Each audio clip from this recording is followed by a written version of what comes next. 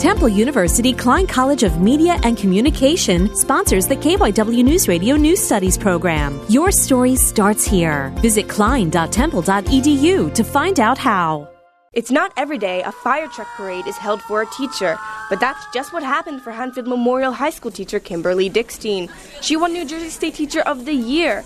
Her ability to connect the real world with what she teaches through clubs and charities is what ended up winning her the award. I encourage global citizenship in my classes by asking my students to see the world through the lens of humanity. While her global literature students studied African literature, she supplemented the readings with a school-wide fundraising effort to send South Sudanese refugee Garang Buk Buk Peel to college.